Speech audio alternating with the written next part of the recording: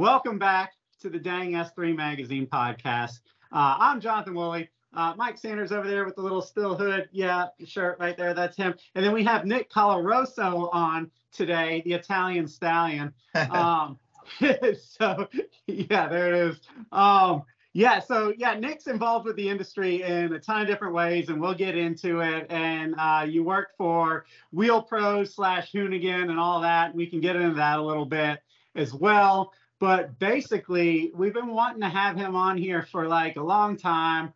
And I don't know, man. I like the way that you see cars. You seem to have an understanding of them that's beyond just like liking cars. Like you feel cars, you know what I mean? And that sounds stupid when I say it out loud. I get that, but it's kind of rare, man. Like, you know, a lot of people don't fully get it, especially in this era where we're moving from a lot of analog sensory driven things to actual sensors and autonomy and stuff like that. And a lot of people it's lost on. And I can think of a select few, and you're one of them that, like, I see it in your posts all the time. Like, you're really romantic about cars. And I mean that, like, in a good way.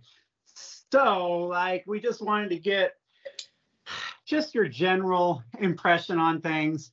And let me see. I'm trying to think of where to start this because I don't really know where to roll into it. Other than you made a post, maybe 6 weeks ago now, that talked about the M4 and the hideous front end on it. And the new one, not the one that I'm currently selling, by the way, 2015.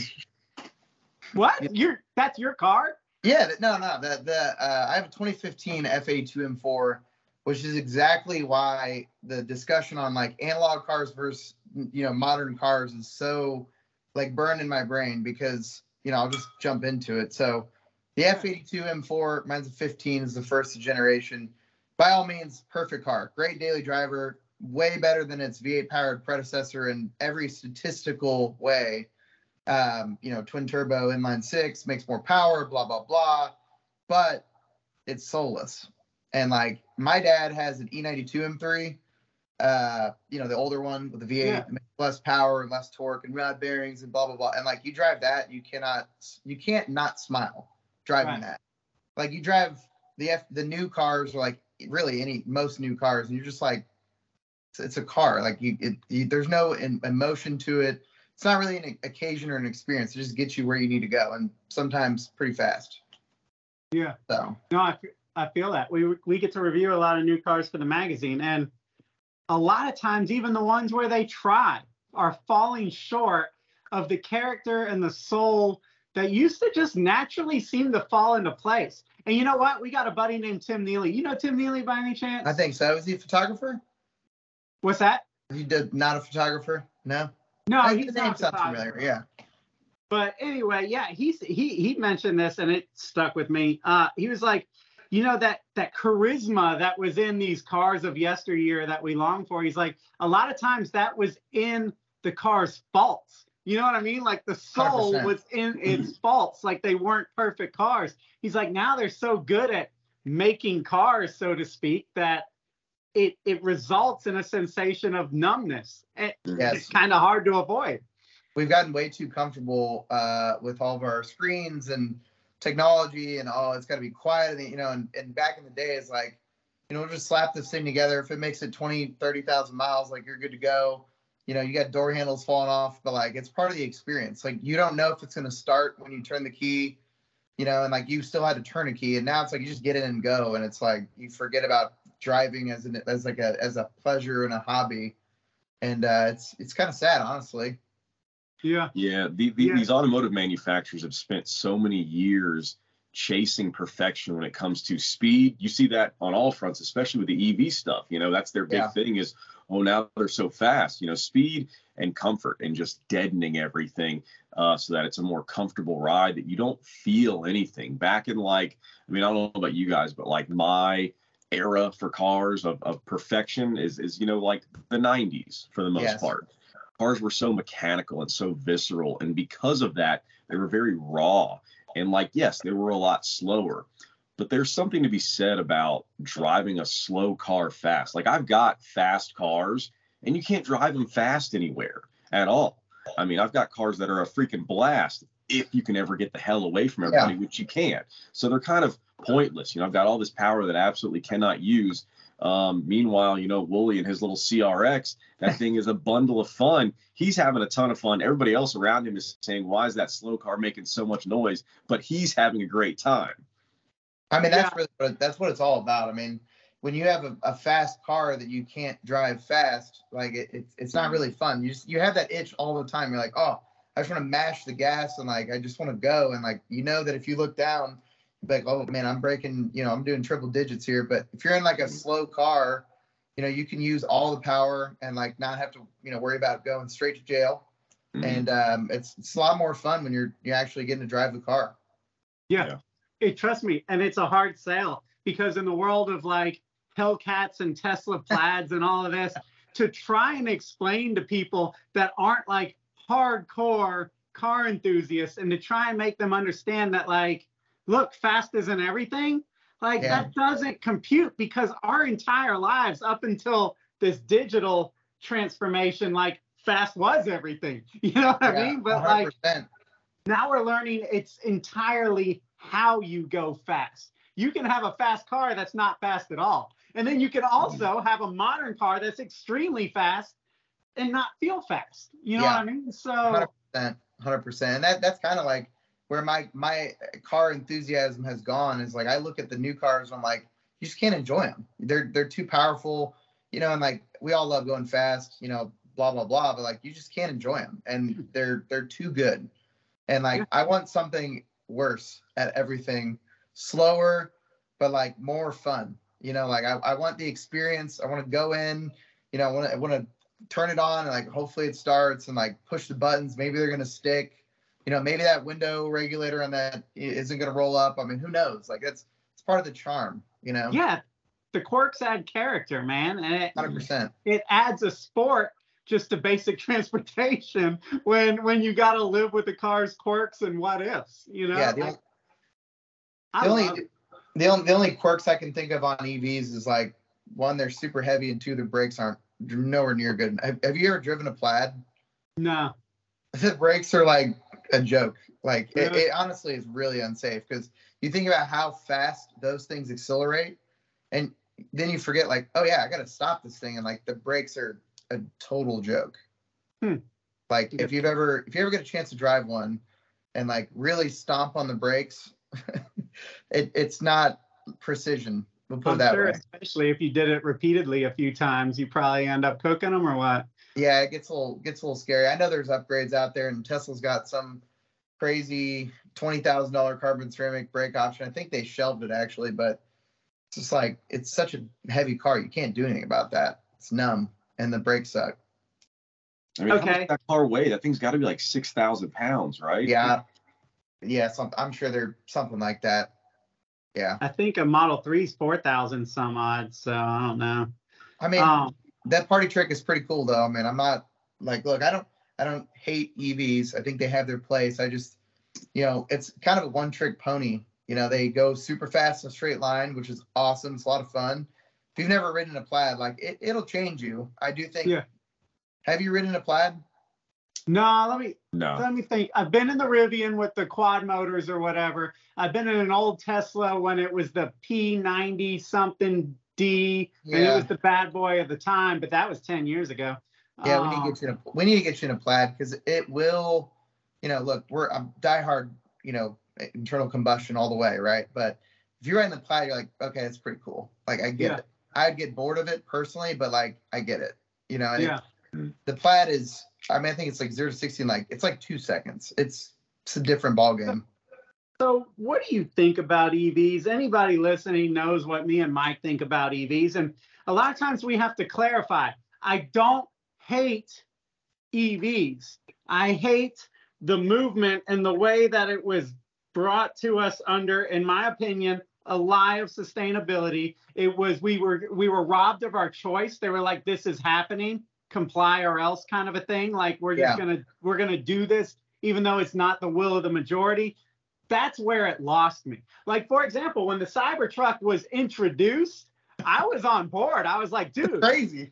for running around locally and bringing my mountain bikes to the mountain bike park, that thing's badass. It looks like it would be fun to modify in the aftermarket with lighting and lifts and stuff. I'm in, and then it comes out and so much political stuff had happened, not to mention it's twice as much as it should be, but like, you know what I mean? Or as it was advertised originally. Yeah. But so much political stuff has happened that the whole EV movement, to me, I cannot separate from politics. And that it's a shame because that should have never, it has tarnished what I think about EVs.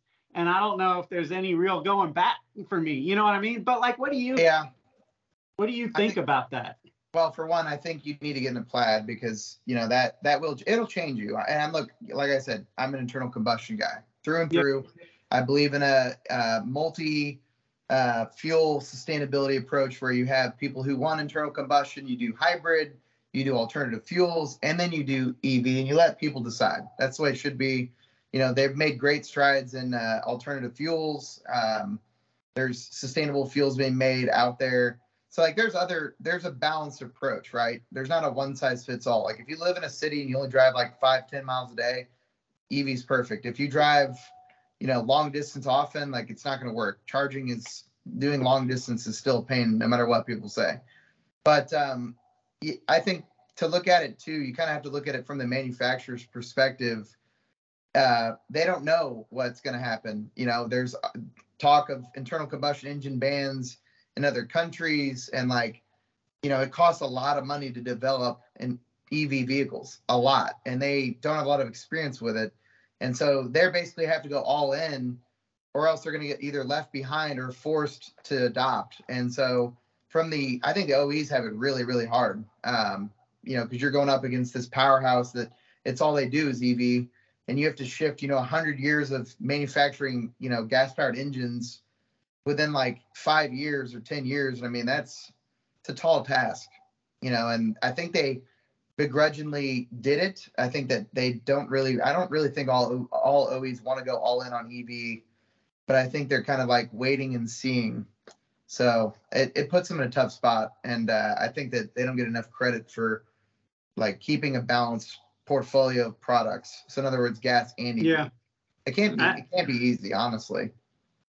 I think it's interesting because now we're close enough to the next election, and this is unfortunate, but we've gotten to a point in this country to where an election can completely swing their plans. You know what I mean? It shouldn't be like that. They shouldn't have to retool everything every 4 or 8 years and totally maybe perhaps do 180s. But yeah, I've noticed that a lot of these companies are now, they've pumped the brakes. They're holding. They're like, hold on a second. Let's see. Because a lot of the EV problems have set in, right? I mean, if you guys keep up with the daily events, like EVs grew a lot this past year and then hit a ceiling. And it seems to be having a lot of trouble breaking through that ceiling. And that's because in America, like you said, it doesn't work for a lot of people for various reasons. We have a vast landscape. A lot of people travel a lot. A lot of people don't know what their day is going to bring at the beginning of the day. A lot of people live in apartments, and the list goes on. And charging may not be super convenient.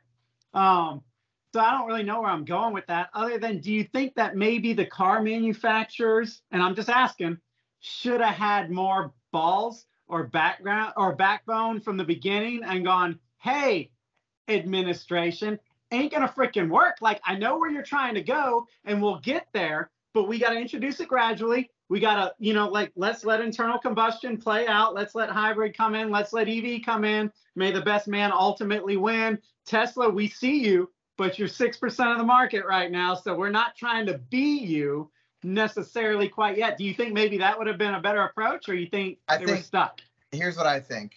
And I get to use my favorite word here, optics.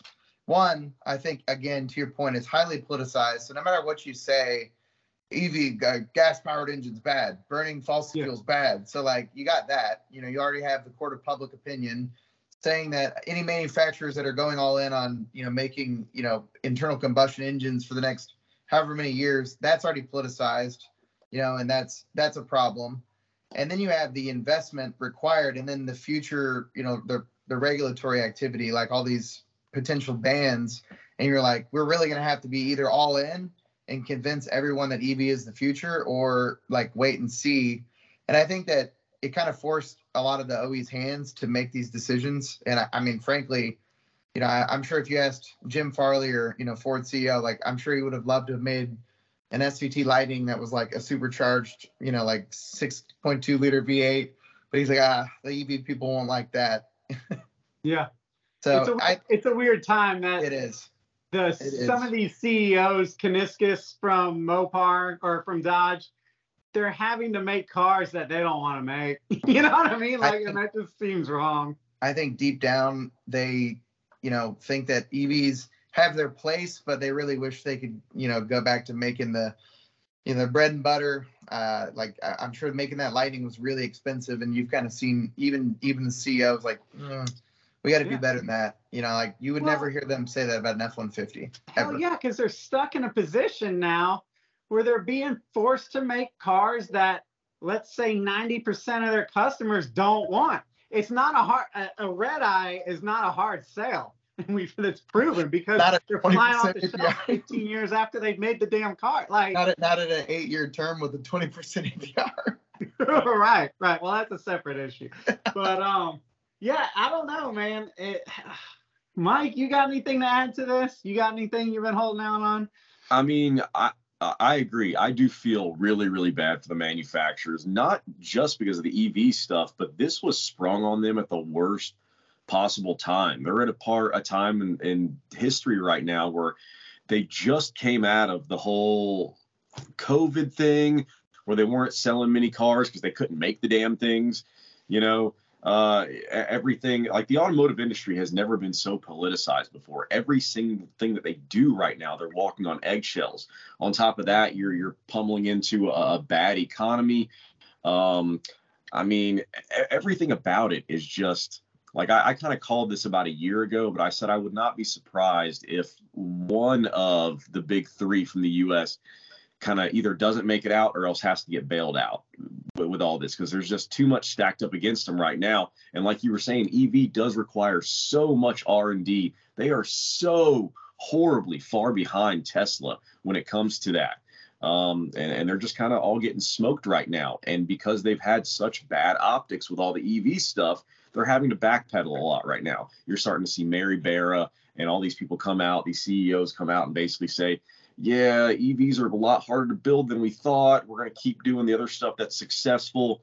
We'll get back to it. You can tell they're all kind of starting to pump the brakes a little bit. They'll hit it hard again, especially if the election goes in Biden's favor again, because obviously that's going to continue to be pushed. But I do think that at least for the next year, they're going to kind of hold off a little bit. I think that, and I might be wrong on this. Maybe this is me reading tea leaves or, snippets of articles online, but Toyota has really developed a lot of hybrid powertrains, and they did the math and basically realized that for every, don't quote me on this, for every like one EV, like full EV, you can make 10 hybrid battery packs. I saw that too. Yeah. If we're talking net zero, like I think I've read that it takes 7 years. You have to drive an EV for 7 years to offset the carbon, the emissions required to manufacture it. It takes 7 years. Mm-hmm. Yeah. And so they're finding out, I mean, the shelf life on most of these batteries is like, what, 10? So you're going to get 3 years of net zero driving, after 7 years of basically trying to break even, and then have a battery pack that's going to have to be refurbished, recycled, or reused, and I know they can recycle them or whatever, but yeah, there's a lot of long-term questions that, I think we're going to see as EVs continue to proliferate throughout the country, and it's going to be interesting. Well, yeah, Toyota's approach is, look, if we can get everybody in hybrids, for example, that's a lot better than just having the super affluent people in EVs. If this is actually about the climate or whatever you want to make it about, right? Because hybrids, I mean, they take a lot of the emissions out of the equation and stop and go, where emissions is generally bad. Yes, you can build 7 to 10 of them for one full-blown BEV, or whatever. And and it also brings the cost down. There's a lot of wisdom there. And for those of you guys that might not know, I know you know, Nick, but Akio Toyoda, and he was heavily criticized the last couple of years. They even tried to out him from the board of his own company because his views did not line up with, the powers that be. And now it's starting to look more like wisdom. Mary Barra from GM, Jim Farley from Ford, they're starting to go, well, now wait a dang second. If hybrid checks the box for, quote, EV, according to Biden and Newsom and all these guys, then maybe hybrid is the way to go. Then again, Toyota is at the same time, behind the scenes, pursuing full electric, especially for the European market and stuff right now. So, yeah, you know what I think, Jonathan? I think that Toyota should have a surplus of tax credits for all the 91 Camrys that are still on the road. Right. I mean, what's the offset on that? I mean, those things run forever. That's exactly what the enlightened people are not seeing, and it drives me crazy as a car person, that if you want to be sustainable and green, you take an old Civic hatchback or a Camry or a Corolla or whatever, and you preserve it, you serve it, you make something that's reliable and serviceable for the long haul. Like, take what you've produced and make it last, right? The whole 100%. The whole EV business model is wasteful. You're talking about, cars that, let's say after 10 years, yes, I mean, EVs have only been kind of really hitting the streets for 10 years. So I've noticed that the data, they're like, oh yeah, they're perfectly reliable. Well, if you look at the last year, the line goes like, it's just starting to, like all the EV batteries are starting to die. We're going to see how that plays out in the next 4 years or so. I mean, yeah, we're getting close. I mean, there's an inflection point. I mean, I think that they're still selling fine. I know they're sitting on lots a little longer. I know, like, overseas, I think in Europe, Tesla's actually like gained a pretty strong foothold, like in Germany and other countries. But I do think that it is still a pretty small portion of the market as far as new car sales go. All right. Well, here's a question for you, and it kind of transitions a little bit. Let's say EVs are the way. What does that do, in your opinion, as far as giving China an open lane to become a global player in the automotive industry? I think that they are poised to gain a lot of value because they're supplying a lot of the raw materials and producing a lot of the equipment that goes into the vehicles. I don't know what the concentration of parts is, but I'm sure that it's probably more than their gas-powered counterparts. I'm just speaking generally, but they're sourcing a lot of batteries, and big thing is I would love for more pictures of the actual manufacturing process, more like how it's made. I love those videos. Those guys are the best. How it's made. I want to see how it's made so people can be like, this ain't a green process. Like, you got a diesel truck, scraping out like ore from the earth, moving tons of dirt, and like sifting it out and refining it and burning it. And, that can't be good for the environment. But I haven't seen any of those videos, strangely. And that's what makes EVs such an easy sell to people that aren't as savvy about cars. You see a diesel truck running down the road and you see it rolling coal. You see that as pollution. You can see it. It's right there. You know what I mean? You can see smog in the valley in Southern California, right? And if everybody was driving EVs in Southern California, it would get rid of the pollution in Southern California. But what you don't see is, what's going on in other parts of the world. Yeah, I agree. And I know that, obviously those parts of the country dictate a lot of what happens for the future. So I'm just hoping that they drive down the prices of classic 90s and early 2000s vehicles for the rest of us. That's what honestly, that's what I really care about. If gas prices go down because there's less demand and there's more new buyers are like, I'm not going to buy an older 90s, 2000s car. I just want the latest and greatest. Like, that's just more classics for us. Well, yeah, because at the end of the day, they've learned the modern customer is now accustomed to subscriptions. And the automotive industry has learned, wait, they're cool as long as they can make the payment. That's all they care about. Can they afford the monthly subscription? And so I think, I think that they've got people kind of baited to be like, well, as long as you can make it affordable per month, hell, I'll turn it in every 2 or 3 years. I don't care what you guys do. Recycle the battery, melt the car, whatever. Yeah. On that note, that's one of the reasons why I want to get rid of my M4, which is for sale, by the way, for anyone listening.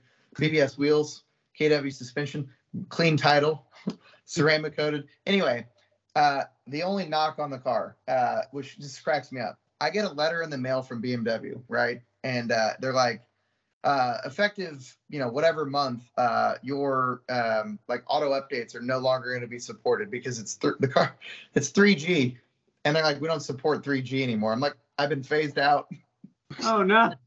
And then like I'm been phased out. Like, what am I going to do? I can't like update my navigation or my maps anymore because they don't support 3G. I'm like, that's such BS. They're like trying to force me. It's planned obsolescence. They're trying to force me to go buy that new one with the ugly front end that I always make fun of. Yeah. The one. It's they're taking a note from Apple's playbook, man. Like the whole send them an update. Oh, your phone crashed. Oh, too bad. Well, buy a new one. This year we put a 15 on the box. Yeah, man. But yeah, okay. So back to BMWs, back to China, back to that original post. All right. So like for you guys listening, the post went like this. He was like, have you gotten used to this new ugly front end yet? And then it quickly went from that. I honestly have. I've gotten used to it. But it's the rest of the car I really don't like, on the M4 at least. But anyway, that's neither here nor there, because we got into a conversation about, I think I said something snarky, like it looks like a Chinese knockoff of a BMW. Or I said new BMWs look like Chinese knockoffs of BMWs. And you were like, well, that's not so far from the truth. I mean, you can fill me in here, but like basically, a lot of people don't realize here in America that China is the biggest car market in the world by like a wide margin, like by double. There's all kinds of brands you haven't even heard of. They have so many AutoZone badges on them, you can just like make up your own brand names. No, but the story behind that, and I have looked this up, so I've read it from official sources. I'm going to paraphrase gratuitously, but the new BMWs are no longer the United States is no longer the focus for their design language. So the cars have been styled for the tastes and preferences of the Asian market. This is the professional PR way to say it. In other words, they're not designing cars we want anymore. They're designing cars that other countries want. And so, overseas, I don't know how their sales are. I'm sure they're probably great, whatever.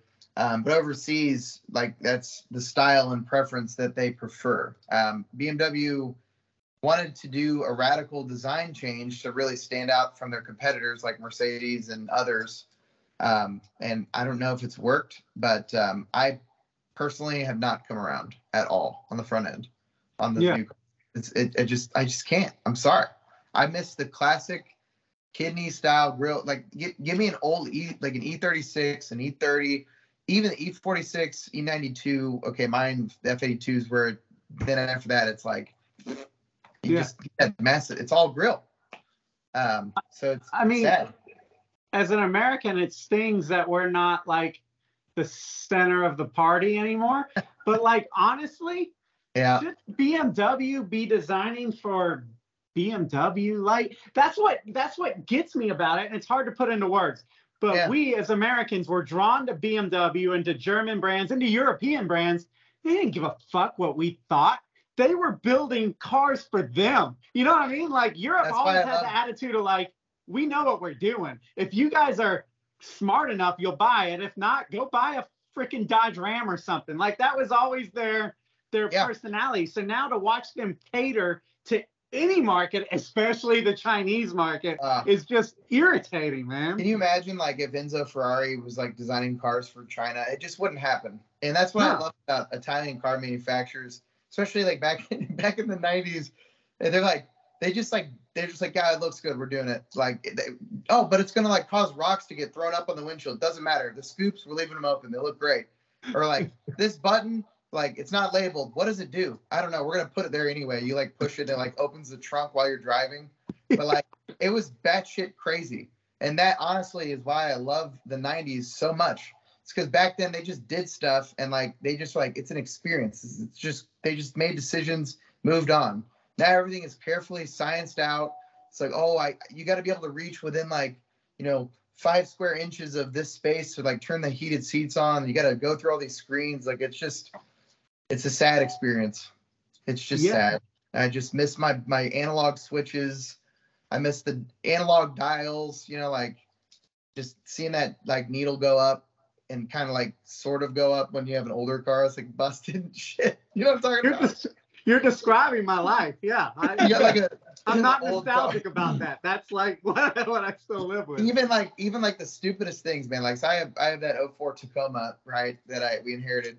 I love filling that thing up, and like I love watching the needle go up. I'm like, man, it's so cool. Like the floater is just like it works, and like it's just something like it's like going back in time, and it just makes me feel good. I like it.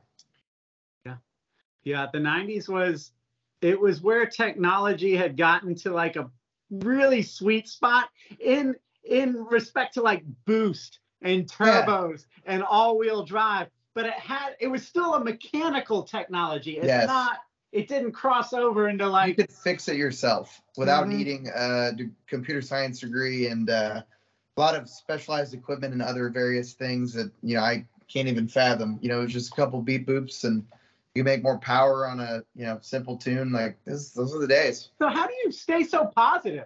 Because we're all in agreement here. Me and Mike say this stuff all the time. And then we just go, damn it, everything sucks. We got to go back to the way it was. And you have this positive like outlook on the future, even though it blows. I am in the firm belief the best cars have already been built as far as like driving enthusiasm. So as far as I'm concerned, I'm not affected. Like the '90s and 2000s, like those are the cars I want.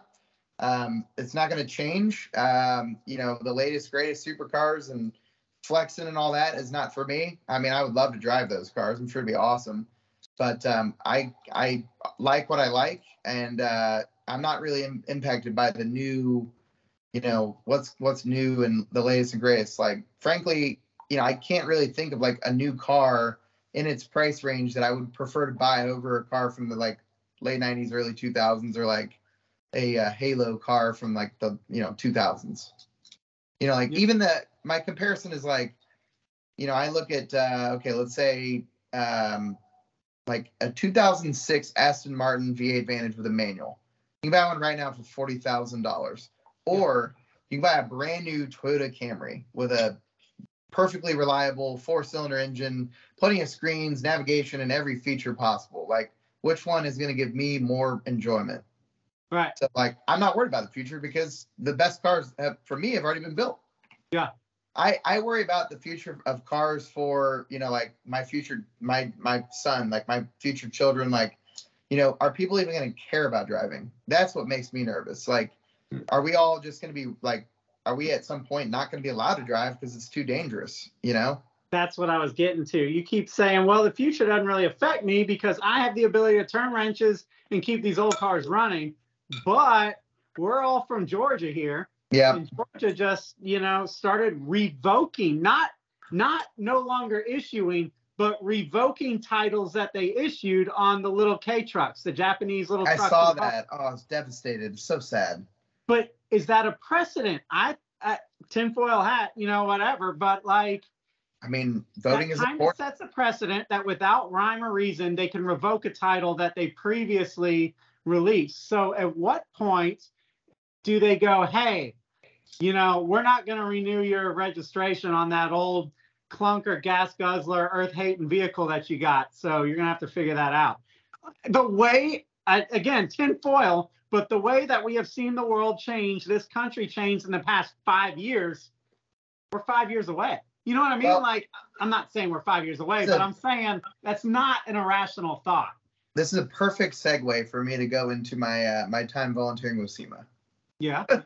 So these are the very issues that are so important with SEMA, that it's so important that we as enthusiasts and as either members of the automotive space support SEMA, because SEMA actively lobbies against these things. A lot of people don't really understand SEMA or what it does, but these are the issues that they actually have a political action committee that meets with local representatives to, get these things addressed.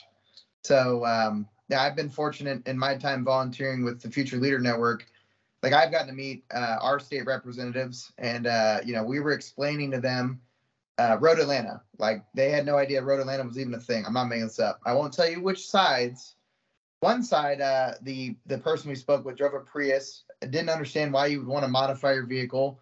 Well, why would I want my vehicle to go faster, or any of these things? Like why would I upgrade my lights? And we're like, you don't have to. So you can see better at night. Yeah. So we can see better at night. But we were like, you guys are so against racing, but what you don't understand is it's literally bringing millions of dollars into your constituency every year. So much tax revenue is generated from racing events in Georgia, and they had no idea. And we're like, we need to bring these people out to these events so they can see how important this is to people. And I think that's like part of the problem is people, they're just not aware of it on the one side. And if they're exposed to it, understood, like, this is generating revenue.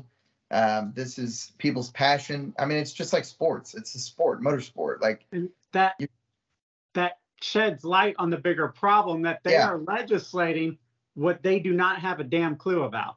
100%. And so those are the things that SEMA uses resources for. Like when people complain, like, why is my booth so expensive?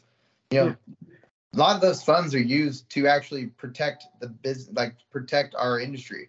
They're also used for a variety of other, value adds, like councils and networks and so forth that I've done. But, it's really important that we as enthusiasts speak highly of SEMA and support it, because they are really doing a lot to fight those fights for us. Yeah. Like that K-truck situation in Georgia, which breaks my heart because I think those things are adorable. I'd love to have one. They're ridiculous. It's like, well, that's the thing, man. Like, look, it's harmless. Harmless. It's pretty simple. It is only dangerous to the occupants of it. It is not dangerous to the guy in the F-250, right? Like, so it's a golf cart. It's literally a slightly more powerful golf cart.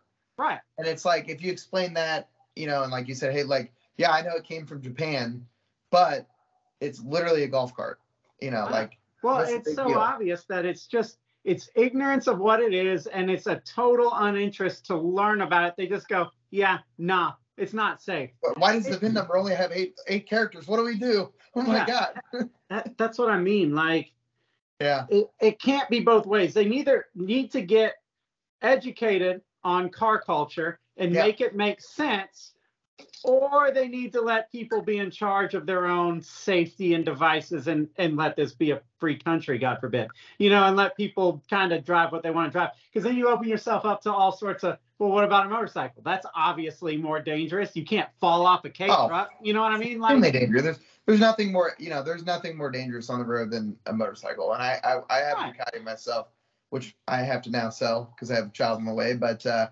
there's nothing more dangerous to ride a motorcycle. I mean, and that's fine. Yeah, it's at your own risk. Like, yeah, that's the way that it should be. So, actually, all right, I take that back, Willie. The most dangerous vehicle on the roads today is actually a Nissan Altima. Yeah, well, yeah, that's true. I mean, that's dangerous for other people, not just the driver. Pretty much both. I mean, they're getting somewhere, and they're definitely late. They're on their way.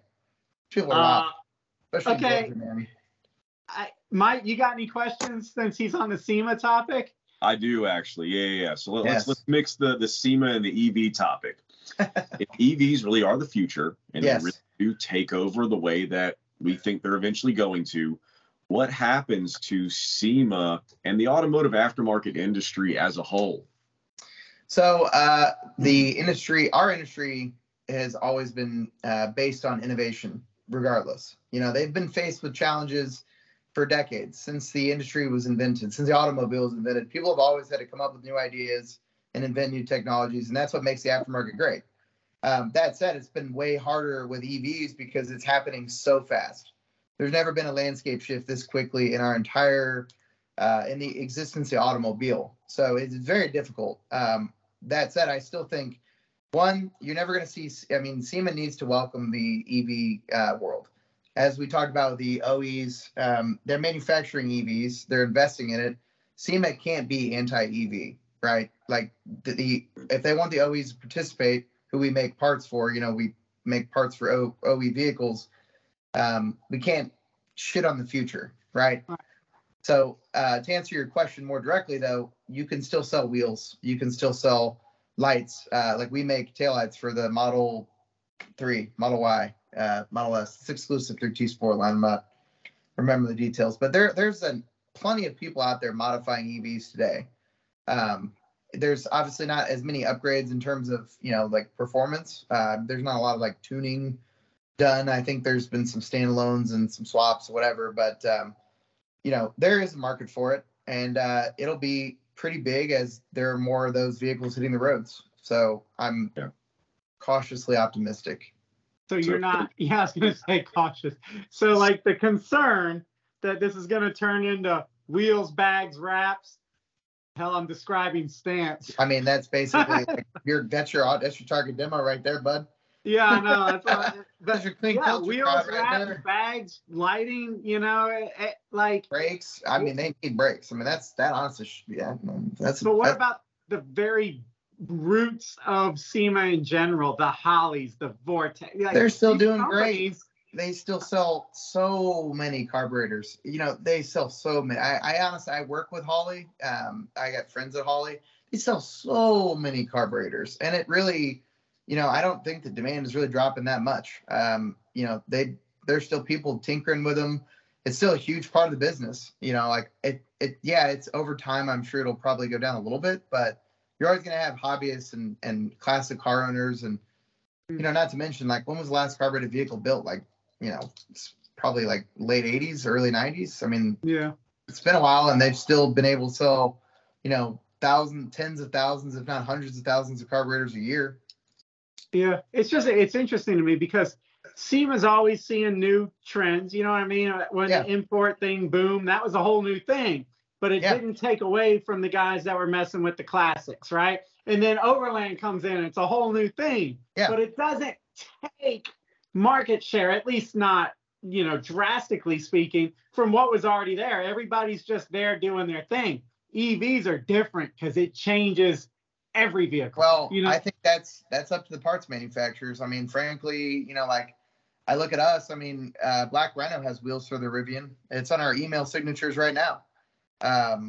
It's you have to adapt, and you can shake your fist and be mad that gas-powered engines are maybe coming to a close. I certainly hope not, but you also have to adapt. And for some companies, it's going to be a lot harder.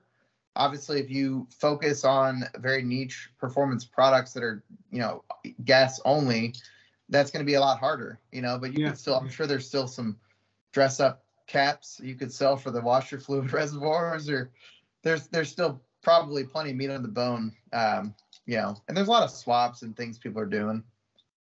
So all right, just to kind of put you on the spot, do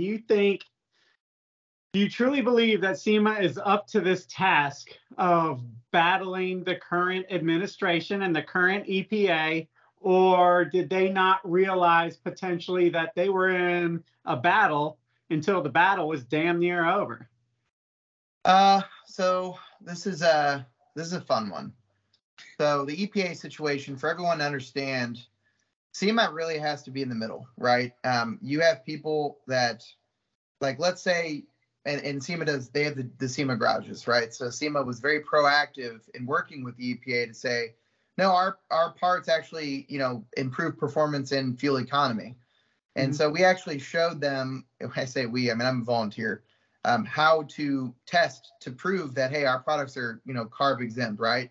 So we basically showed them everything that needed to be done to do this process correctly. We tried to do everything the right way, and really invested a lot of money into these testing facilities for companies that want to do things the right way, right? And so you see some companies that are just going to ignore all that and intentionally break the rules, and SEMA can't protect those people. Like, if you break the law, you're breaking the law, regardless of, how you feel about diesel or whatever. Like, if you're breaking the law, you're breaking the law. Sorry, they can't protect you. But if you have gone through the process of getting an EO exemption, or been tested, the EPA starts dragging their feet on approving it. That's what's kind of happening, and that's been a real pain. And the EPA has made it very clear they hate gas-powered engines. That is super clear. They even have a statue in front of their new super building that costs like some insane amount of money, like, I don't know, like 400 million. It was insane. You can look it up. It's crazy. So the EPA definitely hates gas-powered engines, but sorry, losing my train of thought a little bit. SEMA has to protect member businesses. Yeah. But the member businesses also have to protect SEMA by not egregiously breaking the rules. When you have a member business that egregiously breaks the rules or does something that like intentionally sells illegal product, like they can't defend them. And that's where you see a lot of people online get really upset about SEMA. Does that make sense?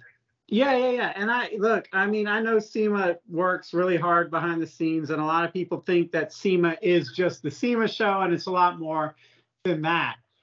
What I get a gut feeling, though, is that SEMA felt like if they play nice with the EPA and the whatever, all the acronyms and the current administrations and all of that, that surely cooler heads will prevail. Surely they're not going to shut down a multi-billion-dollar industry. And then I feel like they kind of went, oh, damn, they are.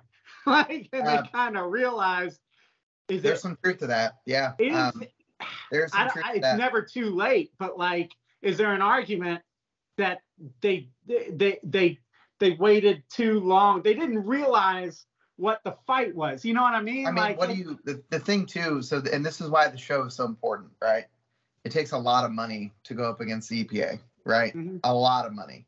And so they may have been aware of it, but what are you going to do? You're going up against the United States government. So this is where, when you talk about the show, it's very important for people to realize that the show is essentially, you got to think about the show too. It was before the internet, obviously. So it was actually extremely necessary for people to get together. Still, great for networking. And I still think the show is very, very valuable. But the show exists it creates revenue. It's the biggest revenue generating event for SEMA. And those funds are used for these causes. So by going to SEMA, by exhibiting with a booth, by supporting SEMA, like you in turn are providing resources needed to fight these things. Right. And like they do a lot behind the scenes, and they've had a lot of wins that kind of fly under the radar as well. But yeah, this EPA situation is like, you're fighting the government, and there's no Second Amendment rights for cars where it's like you can't take our cars. Like they tried to do it in a pretty political and friendly way. And I think that, hindsight's 2020. I think it made sense at the time, but I think at a certain point you'll see a shift where they become a lot more proactive in saying, no, you can't do this. Here are the precedents. They pull a lot of proceedings and say, no, you can't do this, and here's why. And I think they're taking a much more proactive stance now. It's interesting because you brought up something I never really thought of. Like, let me think this out, in real time. But the digital age has made SEMA less of a necessity. Still valuable, obviously. We're all on the same page there. But like less of like you can miss it. You know how we always see those aftermarket companies that think they're too cool for SEMA now, and they're not going to go to SEMA for whatever reason. It's a boondoggle, right? Yeah, is it like, are we all kind of to blame? You know what I mean? Like, the internet has made it to where people do not have to come and show support. And when you make that decision, and it's kind of a selfish decision and argumentatively, I know SEMA's expensive. Not everybody can go, but you're kind of deciding, I'm not going to put the money in that. Is this in part, the results of selfish business practices in the automotive aftermarket, which me and Mike could go on for hours and hours and hours and hours, because us being media, we kind of get directly freaking hit by that because the internet gives people a cheaper, easier, more convenient, but kind of worse way, usually with not good long-term effects. And so are we kind of seeing some of these not good long-term effects? The fact that the SEMA show is getting less support, which is giving them less resources. The U.S. government's getting more and more resources all the time. And now they've decided that we're the bad guys. And are we less equipped to fight them than we should be, or to negotiate with them, I guess. I mean, that's the message that you guys need to spread. I mean, you have a platform, and it's really important that, people start to learn and understand what SEMA is all about. Yes, it is a show, but SEMA is actually an association that is here it solely exists to create value for the member businesses. So they exist to protect member business rights and fight against these things, and they need money to do it. And so when you see things like SEMA Fest, and I see comments online, people, and I'm just straight up about this. People are like, "Oh, it's a cash grab. Oh, those greedy." I'm like, they don't just take this money and spend it like they're not giving out massive corporate bonuses. It's well, there is criticisms out there. I'm sure you've heard it, but of course I have. They've kind of become a brand. They're a little too caught up in the brand side of what they're doing, as seen in SEMA Ignited and stuff like that, and maybe losing a little bit of focus on the trade show aspect, buying into their own hashtag, so to speak. I've heard criticisms for that. I think that that's merited. I also think that SEMA has there's a thing. The landscape is shifting again, just like EVs. Like the landscape is shifting. There's a lot of direct to consumer sales. Consumers want to be at the event. They've always wanted to be at the event. People have been fighting it for forever. How do we get consumers involved without ruining the show? Like, it's this battle that goes on and on. But like the reality is without those consumers and without, the enthusiast interest, none of us have a job, So like those people, I think at some point should be permitted to attend in some way. And I think SEMA Fest was an attempt to kind of give people a taste. I don't think it was executed as we would all have liked. But I think that they tried something new, and I respect that. Whether or not it was executed and communicated correctly is to be debated for many years. But I appreciate the fact they're trying new things. And I think we didn't criticize that. And I've never criticized. I'll never criticize an attempt at something. I'll never criticize a first year event. Yeah. You know what I mean? Like, it's hard. They went all in, man. They spent a lot of money. They partnered with one of the best event businesses on the planet. Like Live Nation did the NFL draft in Kansas City, like in April. It's football, coolly. Yeah. And 400,000 people showed up, right? And they were extremely excited to be there. And so SEMA was hoping to replicate, a similar feel for the show, to like bring excitement to the industry as a whole, not just like the SEMA show. And so I think that it was a good idea. I think that the marketing communication was a little confusing. I don't think people really understood why. And I think that was part of the reason why it wasn't as successful as it should have been.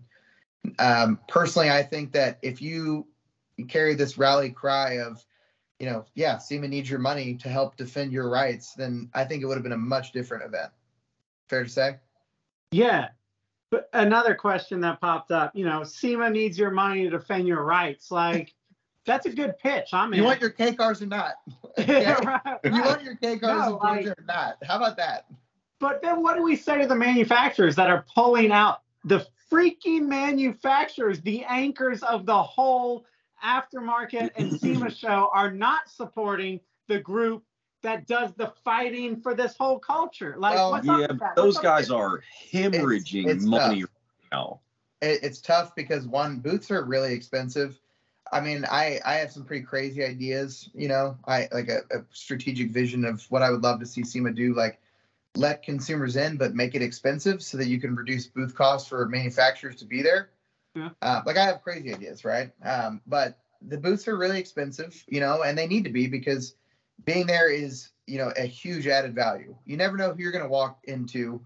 Sure, you're going to have a lot of BS conversations about somebody's third gen Camaro, but you never know. You might have someone from like Roof, legendary Porsche tuner, come into your booth and check out some of your products and end up striking a deal. Like, you never know. There's such a wild card factor with SEMA that makes it tough for certain companies to take the risk and like really put an actual ROI to it. So I think that's why it's gotten a little harder.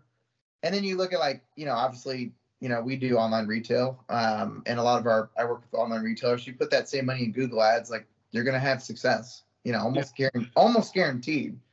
But the prestige and just the face-to-face and catching up with all your dealers and all the media that comes with it it's hard to quantify in the way that a lot of these companies need it to be. Yeah.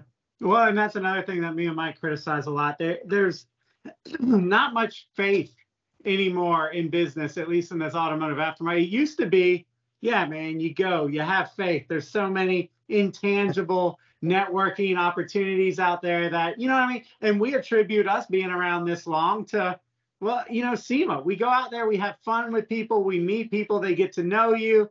Yeah. Business just happens. You know what I mean? Like 100%. That's you my can't whole career go right back there. and you can't count it up. You know what I No. mean? Like You can't. And I think that a lot of times in this day and age, being conditioned by digital marketing and social media and all that, you want to see the numbers. And that's something that, for the good of the culture, I think we need to break through that freaking brainwashing, whatever you want to call it, that block that we're in.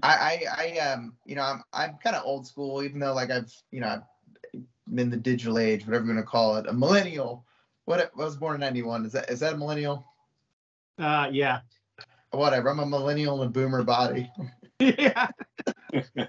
But like, it's so hard to put a value on, like, face-to-face interaction is so much more valuable than the web call, because you can have a more impactful conversation, and you can do that hundreds of times at SEMA versus like, having weekly calls about the same topics. Like, I always felt like the real stuff gets done at SEMA, and especially right before Black Friday. So yeah. I do hope that we can convince more people to see the value and to continue coming out and supporting SEMA, because we really all need SEMA more than we know. Yeah, I agree with that 100%. I mean, like, everyone, it's so easy to make fun of it online. Like, oh, it's this boomer show that, like, carb committee. It's been happening for so long. Like, I got to go out to Vegas and be there for a week, and it's exhausting, but like it is really necessary. Mm-hmm. And we need it to last. Like, I want my kid to be there someday and like get to enjoy it. Yeah. What do you guys think about opening it up to the public at some point? I don't really care. I mean, like, it doesn't affect me. We don't have a booth. So other than the possibility that there's more traffic, it doesn't affect us at all. But like it being open just Friday to the public, I didn't notice any negative effects. So here's the elephant in the room. And I love this, because anytime that you get everyone together, volunteers or whoever, and you ask, how many of you have let in a friend, a family member, or like a spouse that probably shouldn't have otherwise gone? It's okay. You're not going to be in trouble. Everyone raises their hand, always. Yeah. And so my whole thing has always been to take it. You've probably maybe seen my YouTube video on the quail. Have you seen that? Yeah. Right. Yeah. Okay. So I'm gonna bring this in. So quail and it's the most expensive event I've ever done. It was a huge flex for me. Like, don't tell my wife. $1,200. I figured you knew somebody.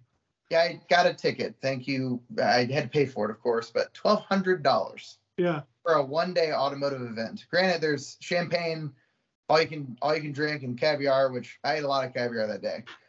But the fact is, if you're paying that amount of money, you belong there, right? Like, you really want to be there. Right. And so I always felt that SEMA could take a similar approach. Like, if you really want to be at SEMA, make the badges for guests really expensive, to where it's like, if you're going to be there, you're going to be there. It's like $500, right? Yeah. But if you have a different badge and you paid $500 to get in, like, I'll thank you, because I know that money is going to help our industry. Right. And like, I'd be willing to accept that and have a couple more conversations with consumers and enthusiasts, maybe on Wednesdays and Thursdays or Fridays, or whatever. If I knew that was going to create some real value for SEMA. Yeah. So that's kind of one of my ideas. I know that, you have a lot of legacy folks at SEMA that they've done it a certain way, and, they're afraid to make big changes in the secrets and mess with the secret sauce, because that's their only major revenue generating event. So I get that. That's why it's hard to get some of these things to change. So that's why SEMA Fest was such a big deal. And, hopefully we can build on that, make the necessary tweaks, and, make that a big feature in years to come. I agree with that completely. It does need to be expensive, because the last thing you want is the free sticker crowd or the riffraff coming in there. Yes. And while it would be a lot of people coming up to the booth, at the end of the day, SEMA is a place where you do business. And you can't be sitting in there in the middle of a meeting and have people coming up going, is that free? Is that free? Hey, what's this? What's this? What's that? It's annoying, and it stops what's actually trying to be done there. I am in firm belief, and I take this from a friend, board member, who kind of came up with the idea, but you filter it, you funnel it, and you profit from it, in the right way, in good taste, mind you, in good taste. But I will gladly talk to somebody who's paid their way in and, wants to buy our product. We sell premium products, like our lights are premium. Like, I'll gladly talk to someone who has made that sacrifice because they love the industry and, love the hobby. It's the people that, like, when somebody hands their badge to somebody off the street in Vegas, and then you get them just like walking around drinking like 2 beers. Not that I love beers, don't get me wrong, but that is the stuff that gets in the way of business. And if you plan ahead and told manufacturers, like, hey, these 2 days they're going to be open to the public, like, bring a consumer team to talk to consumers and bring your B2B team to do the real business, B2B. I mean, I think that'd be a good compromise. So I don't know. I don't have a say in it. I just, feels good to say my ideas out loud for once. For sure. Vote for Nick. All right. I mean, that seems like a good place to, we're at an hour. We kind of timed it right. Anybody got anything they want to add? Anything that they meant to say? Yes, I do. I have one last thing. One last thing I want to share. I mean, take your time. We're not rushing you, man. No, we're good. We're good. I love this.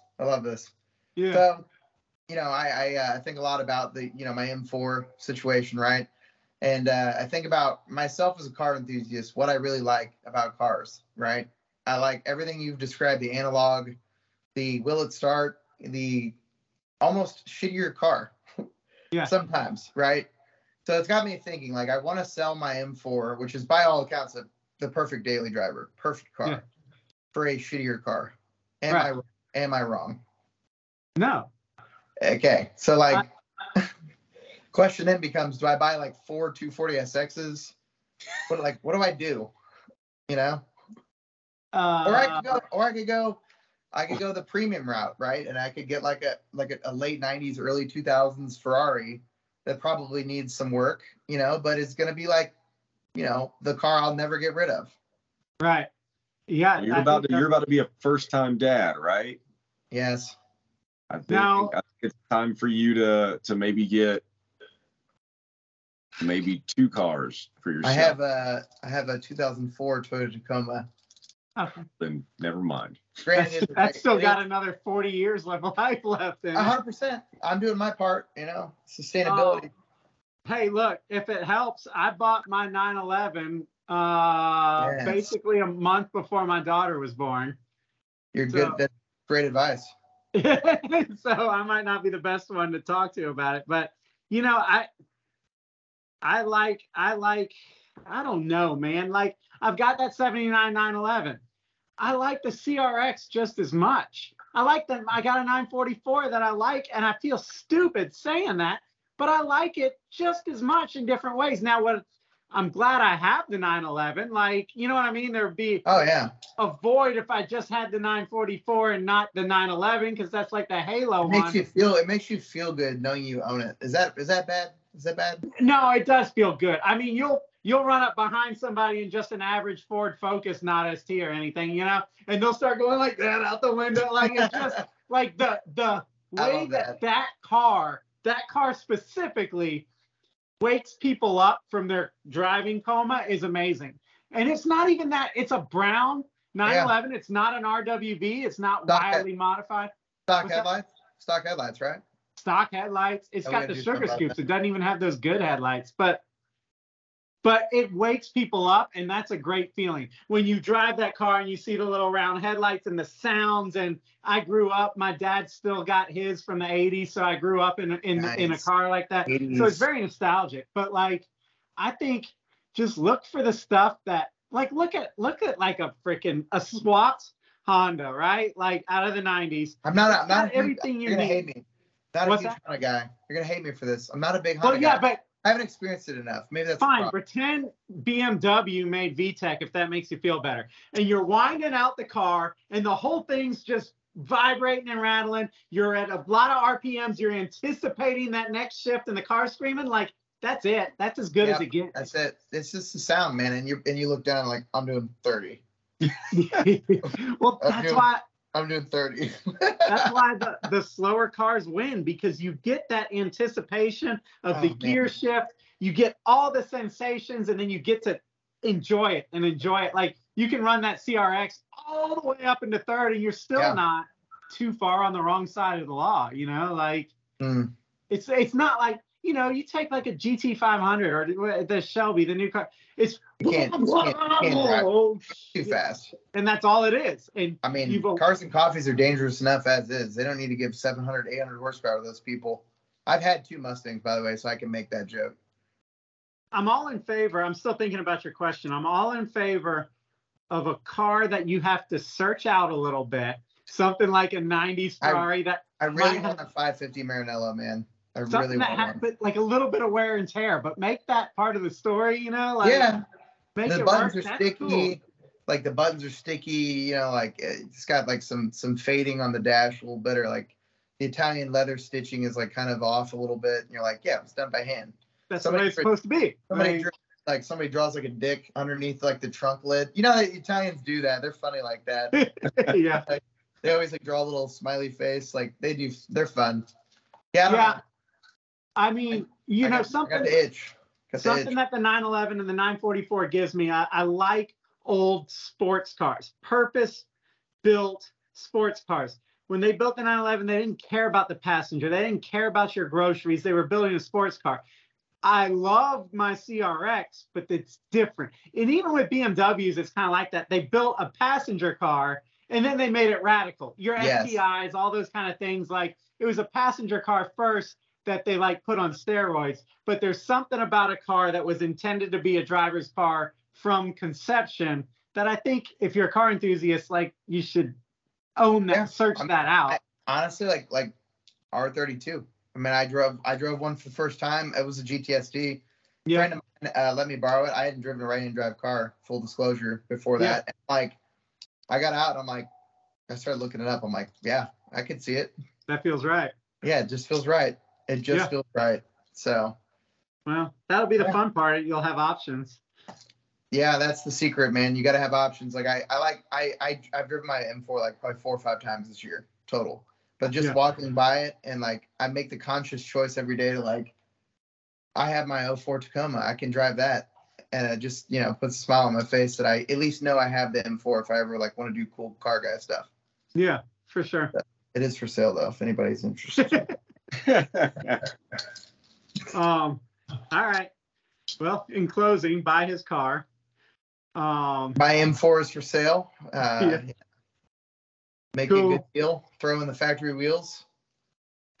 Yeah, nice. All right, buy his M4. And with that, I guess that's all I got. Oh, get our app while you're at it. It's free, unlike the M4.